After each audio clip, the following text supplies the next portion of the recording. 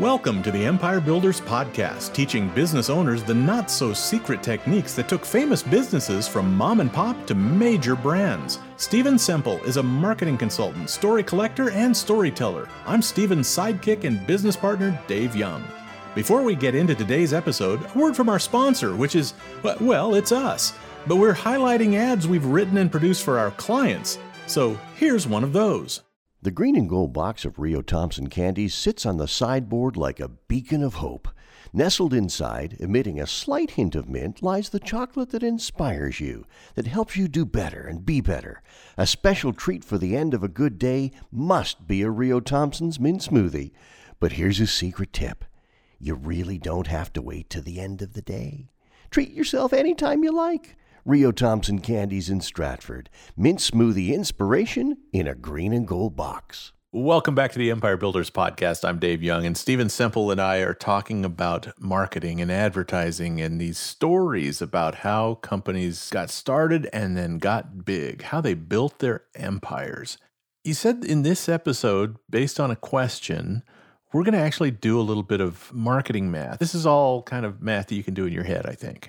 Yeah, we're going to keep it simple because I want to be able to do the math in my head. It comes down to the sheer amount of money and revenue that can be had by products that don't cost a lot. This comes as a question that was posed to us. And I think, we've done a lot of podcasts on products like that.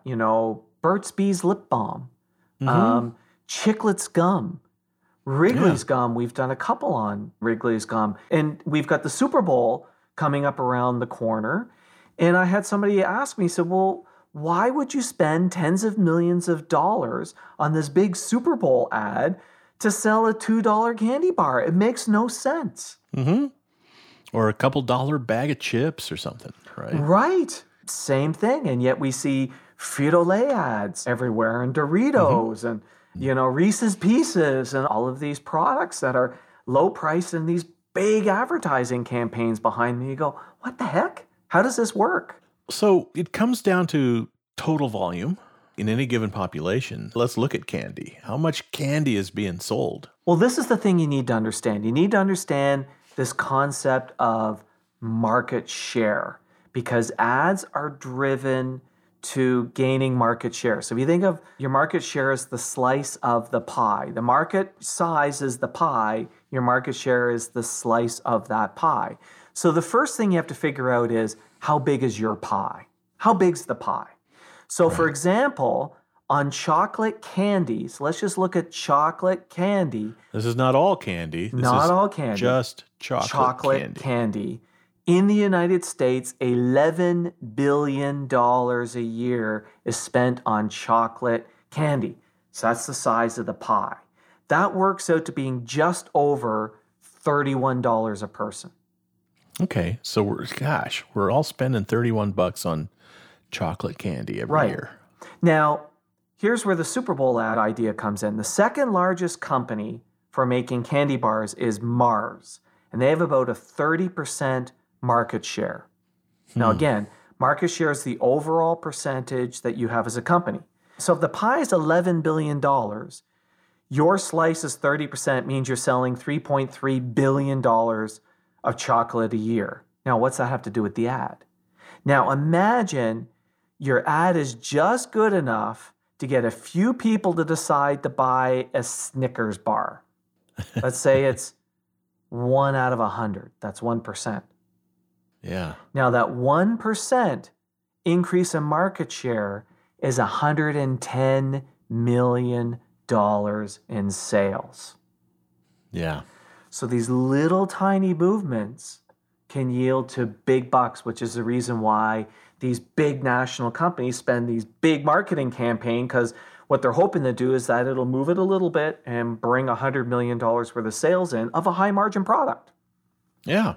The numbers are mind-blowing. The numbers are mind-blowing, yes. Maybe even if you take that into a smaller market or a single market, we're all still spending $31 on chocolate candy. That's on chocolate candy bars. And now, let's step back and now say you're a small chocolate company in town. What we want to talk about here, Dave, is that's great. That's what Nestle does. Screw Nestle. We don't give a crap about Nestle. How about the little guy in town, the little chocolatier in town? How can they apply this lesson? So let's say you're a small chocolatier in town, and chocolate's a bigger category than the chocolate candy bar market. And about $22 billion a year is spent on that. So that comes out to $63 a person. So it's a little bit bigger category, $63 a person. So now let's say you're in a community market area. So remember we said we're going to do math in our head. So I'm not picking a community that's like 250,000 because I can't do 250,000 times 63 in my head, but I can do 1 million times 63 in my head because that's $63 million that's being spent. And what we know is that if you have a decent mass media marketing campaign, it's really easy to grab 10% of that market. So 10% of that market means it's a $6.3 million opportunity, right? Even if you got 5%, that's a $3 million opportunity. And you know, one of the other challenges on this, if you took all the big chocolate companies, like if you looked at Mars and Lindt and all of those, they represent about 90% of the market. So it's that other 10% that's really up for grabs. All of this starts with understanding what is the market potential and then really looking at it and saying, how much do I need to grow my market share? How do I grow that share market? And that's where basically the mass media advertising comes in. Stay tuned. We're going to wrap up this story and tell you how to apply this lesson to your business right after this. How's business? Yeah, good. Why isn't it great? We were growing 20-30% every year for 5 years. Then we went flat in the last 3. Growth used to be easy. Now, nothing we do seems to have the same effect anymore. If you're not growing, you're dying, and I can't stand to think we've hit the top and are coming back down. So you build a hell of a castle and you're worried. Maybe it's time to build an empire. Huh?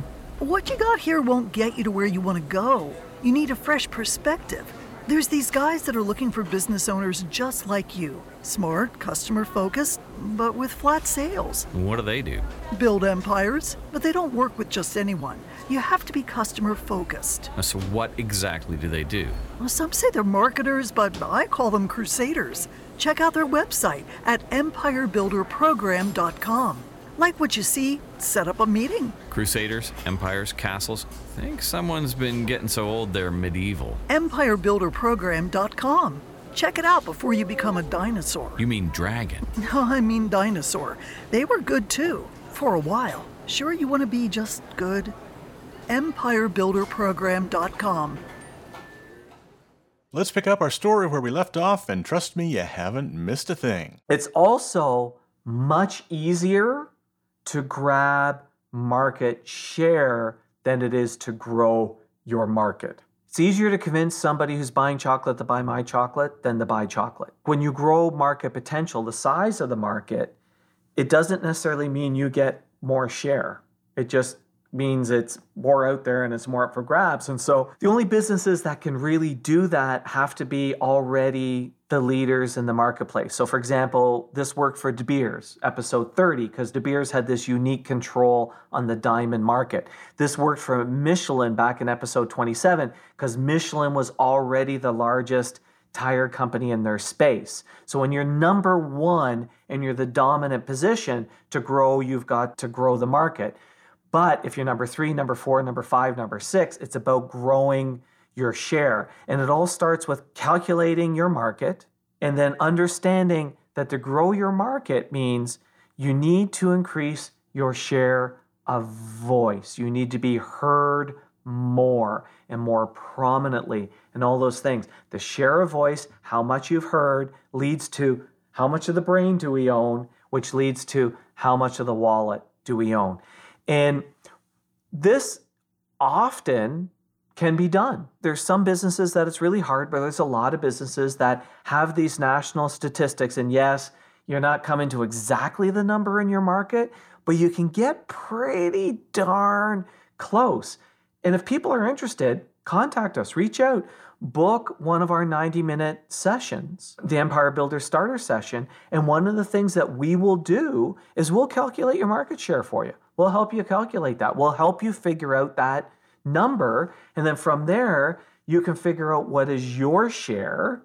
And then it becomes, okay, how much can I grow my share and what do I need to do that? Typically, it's about who's the leader and how can I get just a few people to buy my product rather than their product. We have a real life example of this. There's a small chocolate company that we work with in a little town in Ontario that is a client of one of our partners. And they run a really successful radio campaign inside their community. Now, they also have a high visibility store that's in a tourism area, but they've been running this campaign and there's no question it has worked for them. They have grown market share. And then from that, like when we talk about you can reach out beyond that, they've also then been able to build a fairly decent online business just based off of the experience customers have had when they've come to their store.